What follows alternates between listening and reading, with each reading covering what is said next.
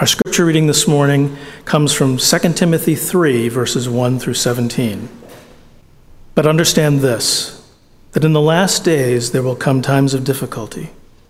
For people will be lovers of self, lovers of money, proud, arrogant, abusive, disobedient to their parents, ungrateful, unholy, heartless, unappeasable, slanderous, without self-control, brutal, not loving good, treacherous, reckless, swollen with conceit, lovers of pleasure rather than lovers of God, having the appearance of godliness but denying its power.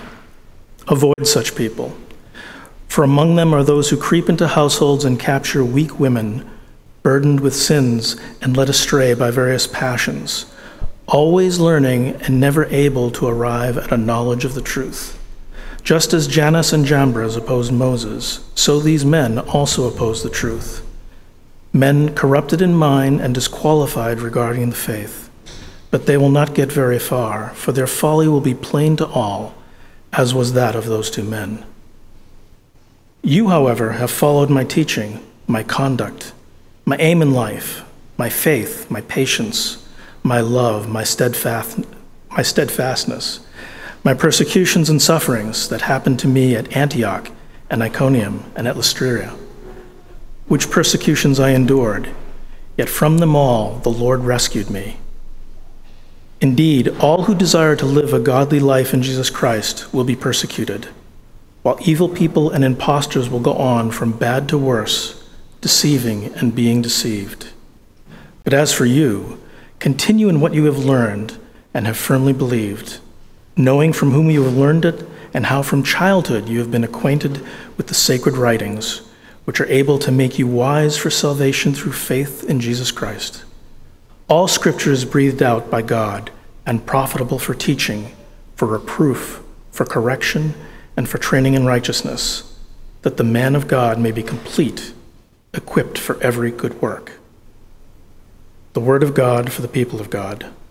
Thanks be to God. You may be seated. Well, good morning again, and thank you, Fred. I'm Travis. I'm the pastor here. It's good to be with you this morning. Thanks for joining us. We are continuing in our series in 2 Timothy that we've been calling Follow the Pattern of Grace. Looking at one of Paul's very last letters that he wrote in his life, written near the very end of his life, to encourage his friend and ministry partner Timothy and the church that he oversaw, as well as the churches that would come after that, to follow the unmatched, life-changing, immeasurable good that is the life of grace, that is the pattern of following after God that Paul taught as an apostle, as one who saw Jesus and was authorized by Jesus to faithfully teach the foundations of this new redemption that we have in Christ. And we're focusing particularly in this book on Paul's emphasis on grace. For one, just because we have to pick a topic, there's so much in here, and we're not going to get to spend a ton of time, but also because grace is just so important. It's a cornerstone of the Christian life, and it's important that we have it and follow it, that both we and the community around us will be transformed by what God meant for us to have in grace. Last week, we started to look at what grace looks like lived out, how we live with one another in relationship using grace. But we also looked, in relationship to that, at something that undoes grace, that Paul says is a threat to the community of grace, which is self-centeredness. Now, that's going to come up again today in our passage because, as you see, our passage today starts with the word but. So that means it's referring back to something that's already happening. This is kind of part 2 of Paul's stream of thought here. But we're going to focus on how grace looks like in our life when we are threatened by self-centeredness, and not just when we're a little threatened by it, but what it looks like when grace is completely gone.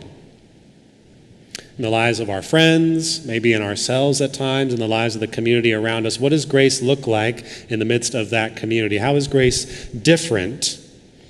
Well, Paul actually gives us a long list of both what the life without grace looks like. He gives 18 things that go wrong in verses 2 to 5. And he contrasts those with another list of 8 things that go right in the life of grace in verses 10 to 11. You can see those in our passage there, and we're going to go back through them. But Paul sets up, I think, a contrast between these two ways of life. The life completely without grace and the life that's actually full of, saturated by, centered on grace. And he's going to show us also the difference between the two, how the two actually diverge and why they go different ways and how we can come back from that. So through our text, I want to help us see 3 things. The life without grace, primarily from verses 2 to 5, the life with grace in verses 10 to 11, and the difference between the two from verses 15 to 17. So the life without grace, with grace, and the difference between the two. And before we get into that, I invite you to just bow your heads with me and pray. Let's ask God to fill up our time. God, that we believe that you are near, that you uphold all things even now, that it's by your upholding that I'm able to speak, that it's by your upholding that we're able to listen, that we live and move and have our being. All of this is caught up in you. God, how easy is it for us to feel like you are distant and far off, like we are walled off, little cells and creatures of our own, that it would take some great act for you to move into our lives and press into our hearts, and yet it's the reality that you are already at work. That it's by your very grace that we have any sustaining life at all, and that you sustain us even in times when we walk away from you. Even when whole centuries go by where people are walking away from you, it's your life, your word that is upholding us in that time just by grace. Help us this morning, God, to know that you are truly near us now, that you press into our hearts, that you can move beyond the hardness, that we are not so walled off that you could reach us, but that we are in fact being held by you now. So would you do that this morning just by your grace? In your name we pray. Amen. Well, if you have your Bibles this morning or a Bible app, or if you don't, there should be a pew Bible in front of you. Feel free to keep that open. We're going to go back through the text a little bit together this morning. Let's start out, though, with the life without grace as our first part of this text. Paul tells Timothy in chapter 2, as we talked about last week, how you respond to the threat to the community of grace, which is self-centeredness. How do we respond to each of us and communities revolving just around our own hearts and lives instead of around God? He says the way that we do that is gentleness, patience, and kindness. This is what he urges Timothy to. This is what he urges the church to in the midst of people deeply disagreeing with you, being hostile to you, being deeply divided with you. In the midst of relationships that are not working well, Paul urges us to gentleness, patience, and kindness as the way forward, as the way to draw others back even. Yet what Paul says here in chapter 3 is, but. Right, so all of these things are good. All of these things are right. This is the way that it should go. This is what grace looks like. And yet, just because we follow those things doesn't necessarily mean that our relationships are going to get better. Doesn't necessarily mean that people are going to like us as Christians. Doesn't necessarily mean that life is going to get any better for us. Paul wants us to see the reality is that living the Christian life is not necessarily going to make life easier for you. It's probably going to get hard. Paul says, actually, this is what things will be like in the last days. If you're not familiar with that term, it's an expression in the Bible to talk about a whole era of time. And it's actually the time that we live in now, biblically speaking. The last days are what was inaugurated by Jesus Christ's death and resurrection. It's the beginning of the end. It's this whole era. It's not just a time that Scripture is talking about that's going to be a couple years. This isn't Paul just saying, pay attention when it gets really, really bad, when it's exactly like this, you know Jesus is just a couple months away. No, Paul is talking about a whole epoch of time, that in the midst of this time, between when Jesus came and inaugurated the hope that we have now, and between the time when he will come back and bring all of that to completion, what he started will become fully before our eyes, renewed, whole, redeemed. All that was meant to be will actually be. Between those two bookends, This is what life will look like. It's both a now and a future statement, right? If he's telling Timothy to look out for these things, if he can tell him avoid these kind of people, then it has to be something that would have happened in Timothy's life too, not just in some future far off time. Paul's trying to say this is what life is going to look like at times. At times, even though Jesus has come, things are going to get worse. Even though you treat people with gentleness, patience, and kindness, things are going to get worse. Paul wants you to be aware, to not be shocked at the fact that times are going to be hard. That we as Christians may now look out at a landscape that's different for maybe the first time in a very long time, where Christianity is not the norm in our society. And maybe praise God for that, because Christianity has only exploded when it is not the norm in society. That's when we have actually grown and had our greatest development within ourselves, seen our greatest closeness to Christ, is when we are not in the seat of power and normalcy. So this is not a bad thing, but Paul wants us to be aware, to not be discouraged, that even though you're doing the right things, that doesn't mean you're going to get the results that you necessarily hope for. Paul says that life is going to be difficult, is what the word says. It could maybe even be translated dangerous. And as we read through these things, it feels like that would kind of be a hostile community. I don't know that I want to be hanging out with that person. What does he say people will be like? Look at verses 2 through 5. I want to help translate these a bit for us. He says that people will be lovers of self and money. In other words, they will not love other people first. They will love themselves first. They will love things over people. He says people will be prideful and arrogant. We will be boasters. We will be holding up all the things that we have done that other people might marvel at us. We'll exaggerate even how good we are to people. Maybe we'll pad our resume a little bit.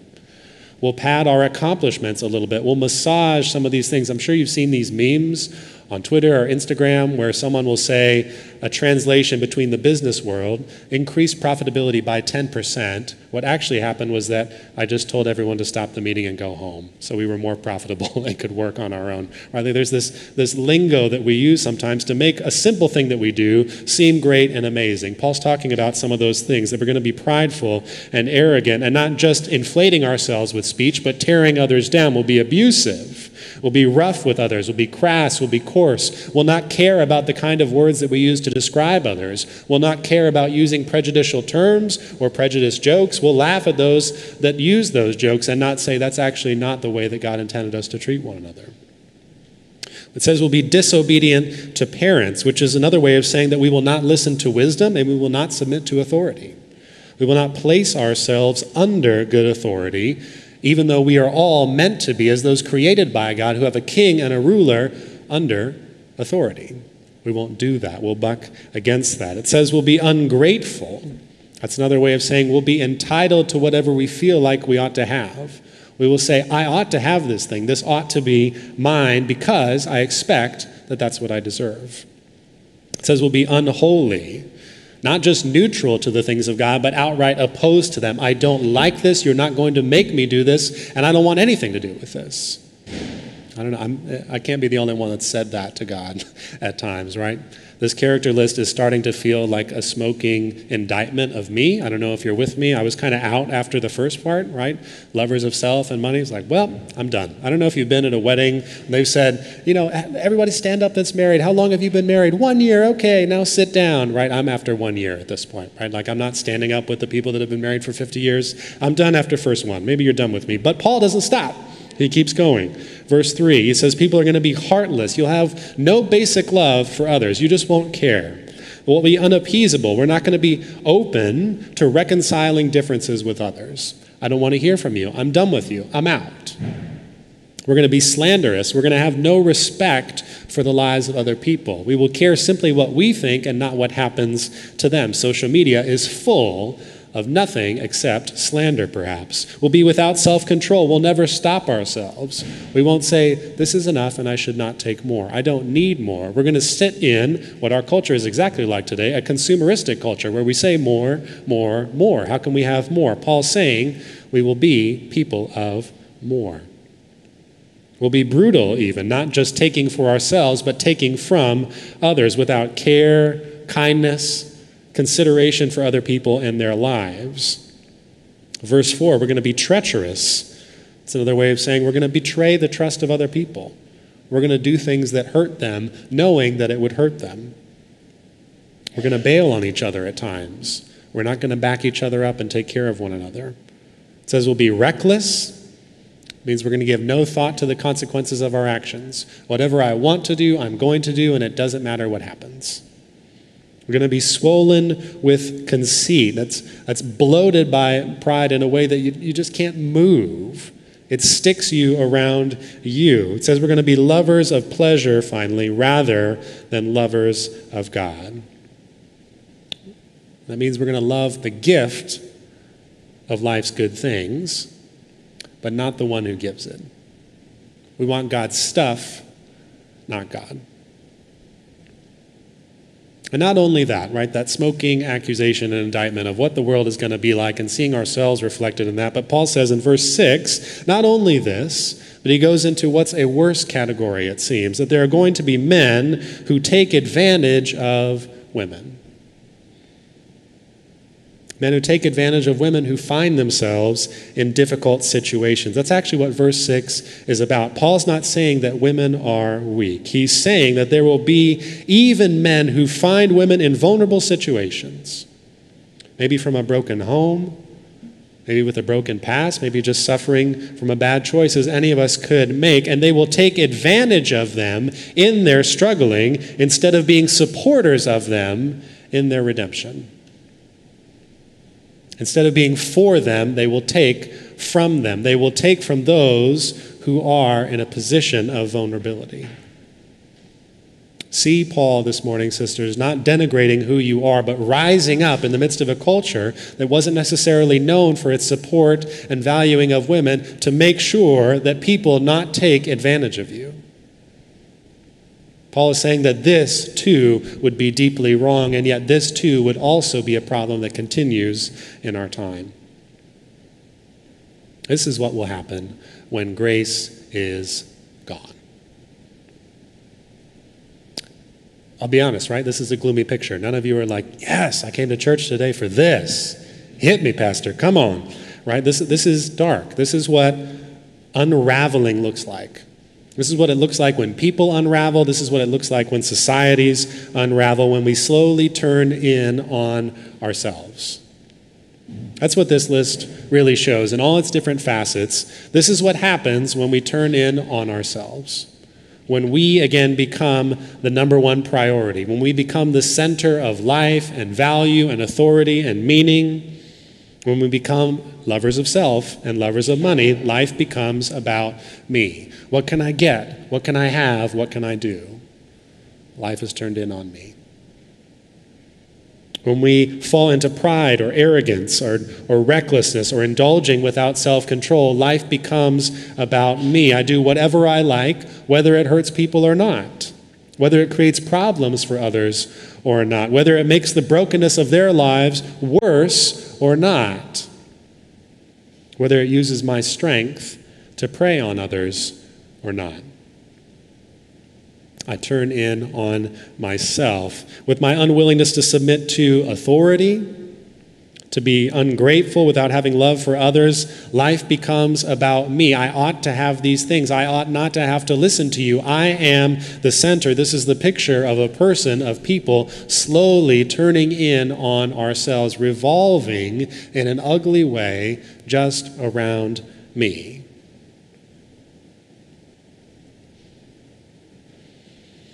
This is what happens, Paul says. This is, again, a continuation of his thought from last week when we talked about the dangers of self-centeredness. Paul is saying this is what happens when you just let go.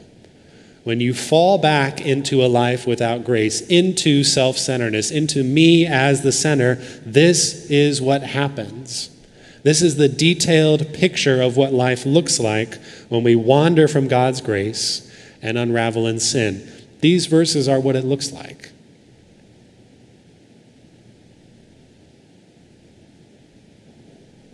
That's not what our society would say. That's not what our culture and time would say. It would say that when you are free to be you, most authentically you, then you are freed up. Then you get to do all that you are meant to do, all that you are meant to be. And Paul is saying, look out. Do you see where you are headed? Do you see that you're not just this yacht in the middle of the ocean by yourself? This is you on 93 in rush hour. That's what humanity is like. We navigate with others. We are not good at this as a species. Birds are much better at merging than we are. But we are meant to be creatures that move in harmony with one another. And we turn in on the self, we stop caring, and we get into accident after sometimes fatal accident. We were not meant to run on the self. We were meant to have God at the center, not ourselves at the center. When we don't have God at the center, we unravel, because it's God, from the biblical perspective, that gives us life in the first place, that holds us up. It was God's word in Genesis that spoke light and life into being. It's his word that animates us. It was the breath of God that animated Adam from being just a pile of dust into being a creature made in his image. And so when we move away from God as our source, then we return, so to speak, in this biblical picture, back into darkness and nothingness. It's God that is meant to animate us. We are made to run on God. America does not run on Duncan, right? America is meant to run on God. The world is meant to run on God. We are meant to run on God. And when we don't, we run off the rails. He's meant to be our center, but sin has always been whispering in our ear from the very beginning, he is trying to hold you back. He's trying to make sure you don't have all that you could have, all that you could be. He doesn't want you to have fun.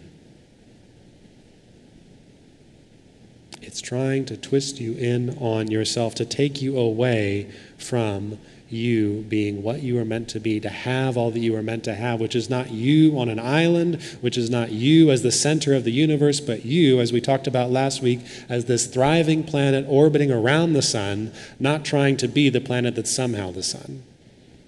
Again, Earth is a great planet. It is a terrible star. People are great people. We are terrible gods.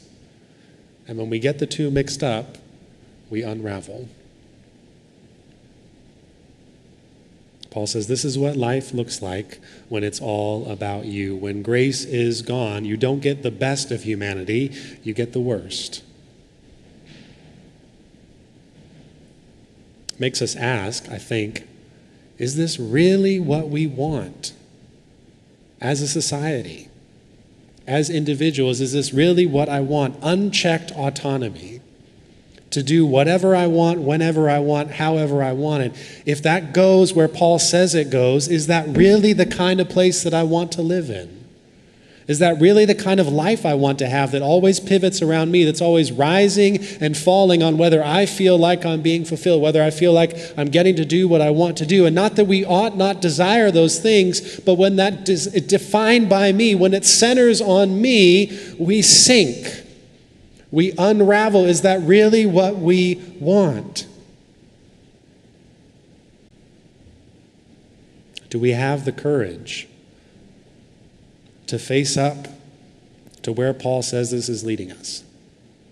To what we see it doing to our culture right now? Or are we simply, as Paul says in verse 13, deceiving ourselves, deceiving others, and being deceived? Because this is what happens. This is where humanity goes. The narrative of progressivism is that we march forward eventually once we shed all the ancient ways, all the oppressive ways to arrive at a utopia. Paul's saying we are unraveling. We are winding down because of sin, not winding up. It was the very idea that we would search for something apart from God as life that was the problem in the first place. So how can we keep searching for something apart from God, thinking that it's going to fix the problem, which is searching for something apart from God? Conservatism holds out the idea that we would go back to a golden age, to better times. But how can the answer be times after sin already came in and broke everything? There are plenty of things that were broken in that time. Plenty of things that maybe we didn't see culturally because we weren't from that background, because we didn't look that way, because we didn't grow up in that neighborhood. The answer is not a future of our own making, forward or backward. The answer must be God at the center. Otherwise, life is going to continue to unravel in a life apart from grace. But Paul talks about another way. He talks about a life with grace, starting in verse 10. If you can jump down there with me. Paul recalls, to move to our second point, the life with grace, how Timothy followed him in living a life with grace at the center. He says that life was characterized by Timothy following, Paul says, my teaching, which is about the hope of a Jesus who saves sinners, of saving those who can't save themselves. It says Timothy followed my conduct, meaning Paul's way of life. His hope being centered on Christ changed how he lived in relationship to others. He says Timothy followed my aim in life, my purpose, what I was heading towards. He followed my faith, my patience, my love, my steadfastness, another way of saying my perseverance. And verse 11, he says he even followed my persecutions and sufferings. That's a very different list, isn't it? First of all, it shows someone following someone else, automatically not at the center, but orbiting around somewhere else. That's the first difference in this list. But notice also some of the characteristics of the life that follows another life, or the life of grace. It's first of all following someone else's example, their conduct, their teaching. It respects them, it listens to them, it puts itself under authority and says there are probably many ways where I don't know what I'm doing. It has, as we talked about last week, humility.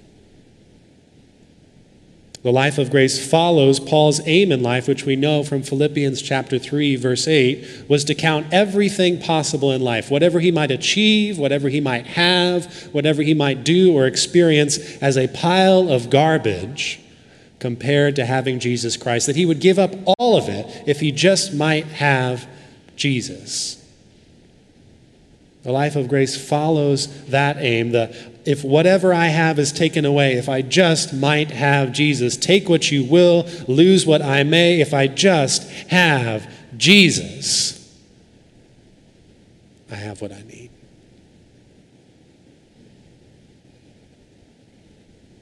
The life of grace is characterized by faith, which in and of itself means that I look away from me to something else to take care of me. It doesn't say I look to me, I try harder, I work longer hours, I get it right. It says I need help. It's characterized by patience, Paul says, which means that it's actually okay for the needs of the self to maybe not be taken care of right away. For me to not come first, but maybe second, maybe last. That's really countercultural right now, isn't it? It says it's characterized by love, which is not just a feeling, but actually a commitment to seek the good and the flourishing of another.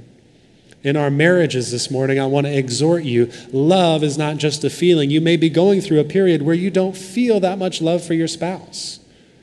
Love and God's love towards us, praise him that this is true, is not just his feeling about us, but his commitment to never walk away.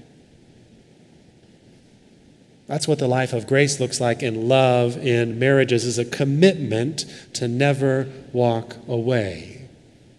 That doesn't mean that there aren't times when people do terrible things to you, and that you have to say, we can't continue in this. But in relationships where it's just, I don't like you right now, the call of the life of grace is to say, I am committed to seeking your flourishing.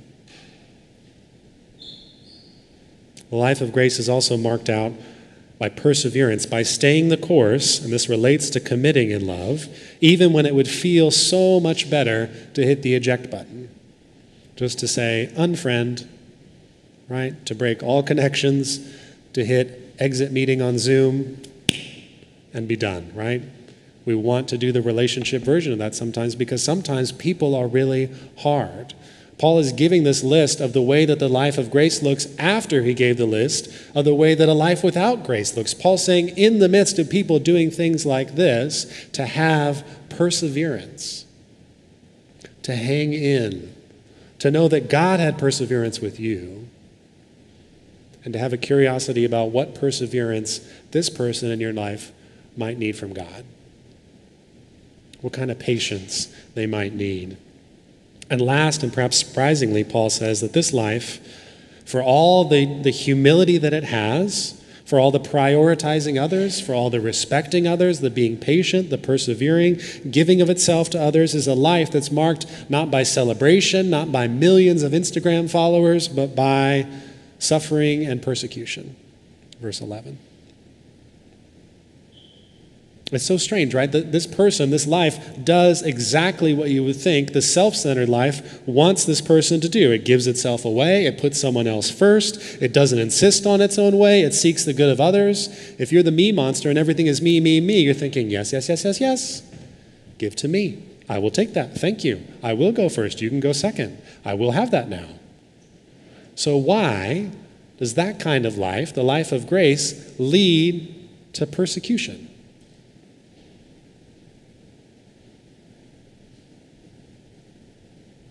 Because the way of grace is inherently threatening to the life centered on itself. The life of grace is inherently threatening to the life centered on itself.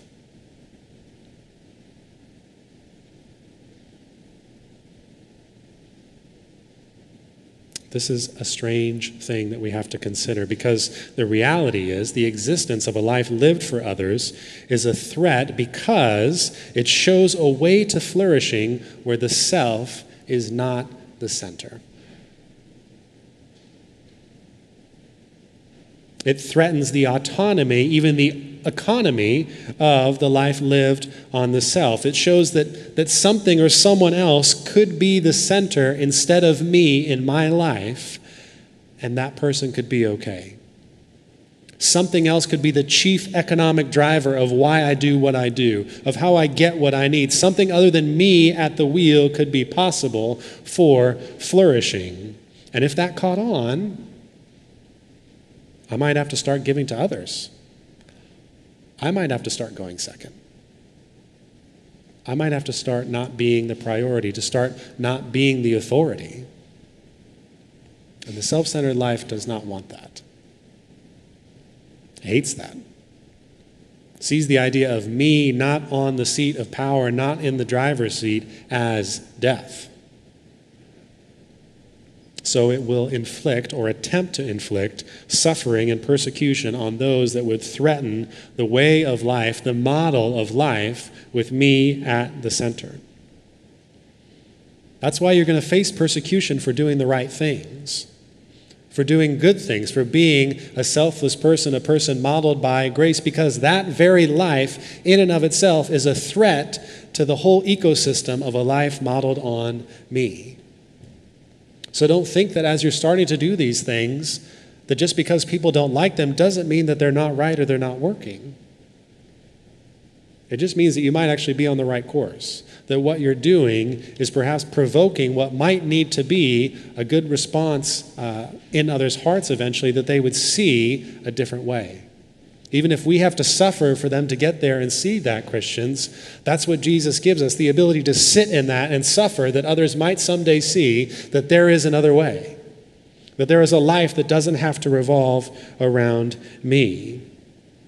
And that's the life that Paul calls Timothy and us to in verse 14, to, in the midst of a world that's unraveling around us and hurting us, to be a light of humble grace in a world of darkness centered around me.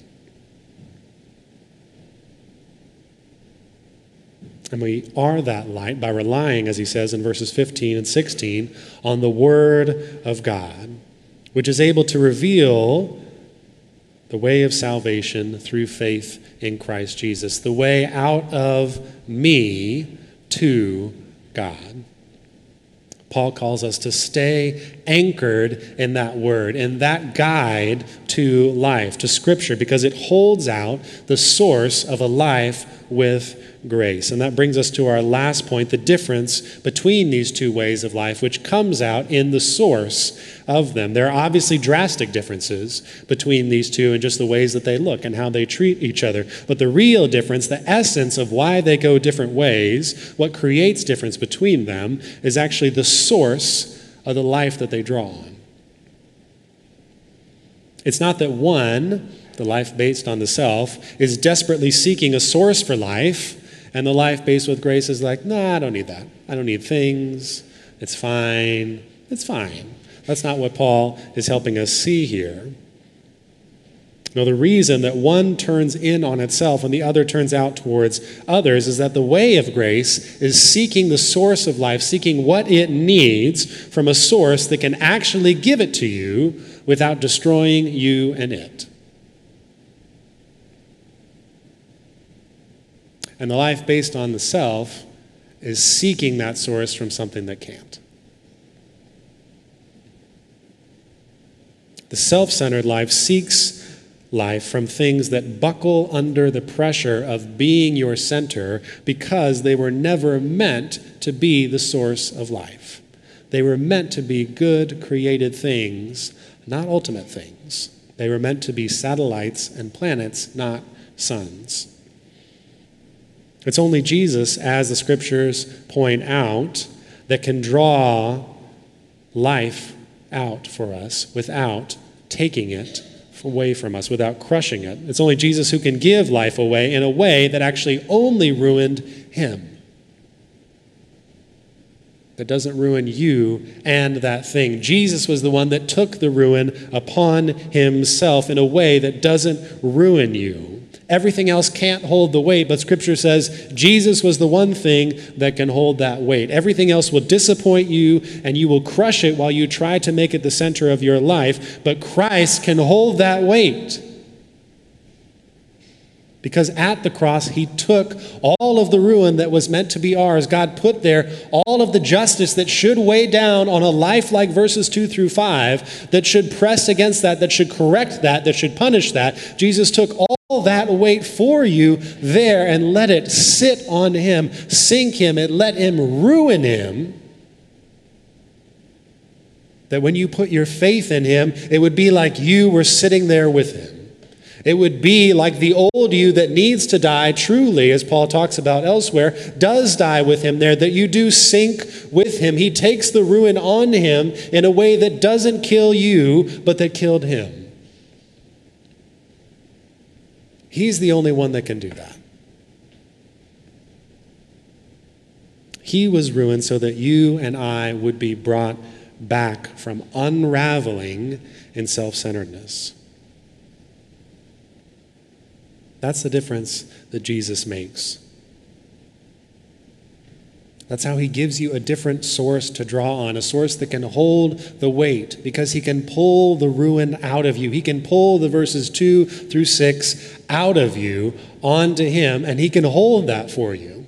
There's nothing else around here that can hold that for you, that won't become utterly broken when it does it, and that will break you in the process. Jesus is the only thing that you can stand on that can actually hold the weight of a life breaking under self-centeredness and push you back into life.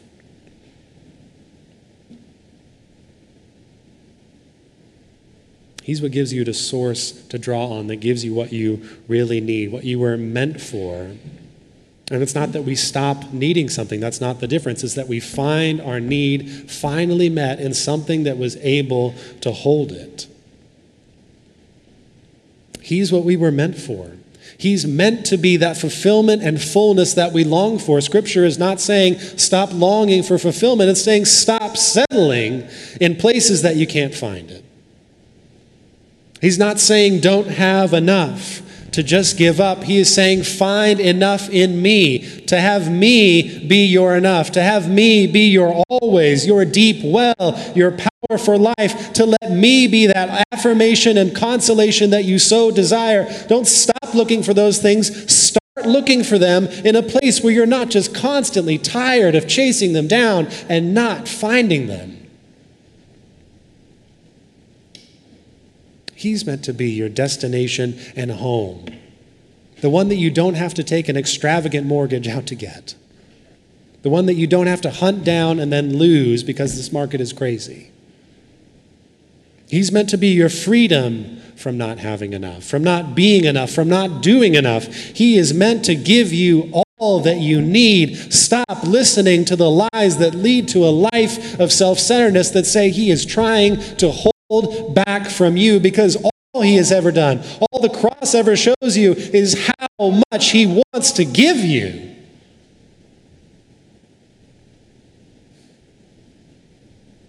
Even at the cost of his own life.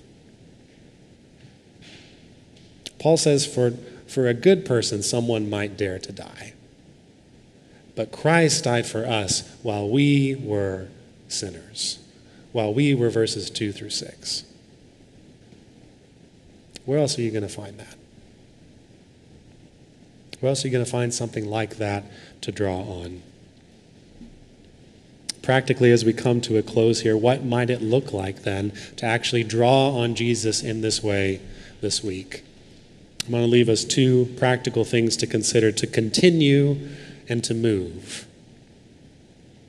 They may seem like the same thing, but we're going to talk about them differently. To continue and to move. We must continue, as Paul says in verse 14, in what you have learned. For those who believe, you must continue in what has been handed down to you, in the hope that Christ still saves big, ugly sinners. To hold on to what you have learned, not to drift into, I have to clean myself up to come to church. I have to be the right kind of person that says these kind of things to be in relationship with other Christians. I have to never reveal these deep, dark ways that I'm struggling if I'm still going to be in this community, but to still remember to continue in what you have learned, that Jesus still saves sinners. That he takes the ruin for you. We have to continue in the hope that he does that by the power of the Holy Spirit alive in you now, not by any power of our own. It's not like Jesus starts and we go the rest of the way. He's not a jump start and pushing us down the road. It is every step of the way that we rely on God. Continue in what was given to you from the beginning, that it was God at the beginning, it will be God at the end. It's God who carries you throughout the middle. Continue in meeting this God in his word. Because we're not going to find him in some sort of ethereal meditation and philosophy about what we think he is like. That's, again, centering on me and what I project onto God, what I think he is like, instead of letting God, out of his word, in his own way, in his own time, speak about who he is, about what life looks like from his perspective. Come back to this week. If you've not been reading for a while, read something this week, even if it's just this same passage. Go back through chapter 3. If that's all you do throughout the week, it is not a bad thing to read the same passage over and over. Make it easy for yourself. Come back, continue in relationship with God's word, with relationship with him through letting him speak. And if you've never started reading, or if you've never started believing in God as the source of these things, start today. Let this be the day that you continue forward from. Don't wait longer for something else. Or take that step at least a little bit closer if you're not ready for that this morning. You don't have to know what to do next. That's the beauty of our faith. God will carry you the rest of the way. Be open to letting him carry you, to continue in what you've already known. And finally, move. Move out towards others instead of turning in on yourself. Continuing in these things with the Jesus who saves big, ugly sinners, with the Jesus who by his Holy Spirit carries you all the way there, who by his word speaks back into our life, that continuing doesn't stop with me and reading quietly at home. That has to continue. The way of life must spill out into the rest of our relationships. It means moving towards others in grace. So I want to encourage you to take one moment this week when you feel tempted to be consumed with how you are feeling in the moment, with what you want, with what you feel like you ought to have, what you're frustrated with from someone in relationship, in a conversation, at work, at home, in your neighborhood, whatever it is, and to, instead of being wrapped around ourselves in that moment, to take a minute and ask God's Holy Spirit to help you and to help them. To pray for them in your heart instead of being wrapped up with how frustrated you are with them. To pray God would give them grace and help in that moment. To start using the things that God has given us, that our lives might be changed, but so that others' lives might also be changed, that we might show and share what we have. Would you pray with me? I'm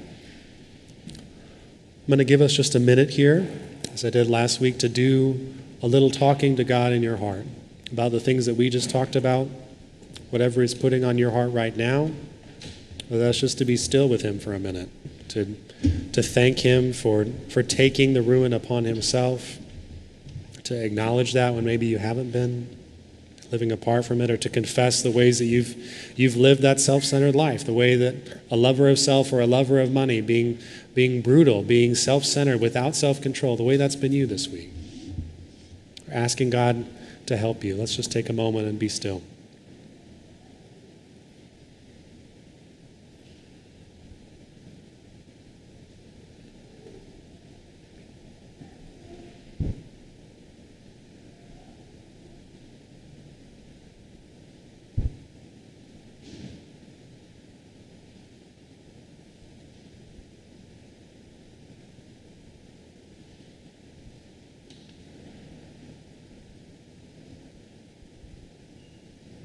God, we know that you're eager to hear our prayers, that it's you who moves toward us first, that we're responding towards your grace. Would you reanimate us, breathe new life of grace into us, into our society, into our neighborhoods, into our families? Would you do this, God? Because we know that you delight to overcome obstacles and odds. You delight to show yourself a big and strong and powerful God. Would you be such in our midst, even in our own hearts? It's in your holy name that we pray. Amen.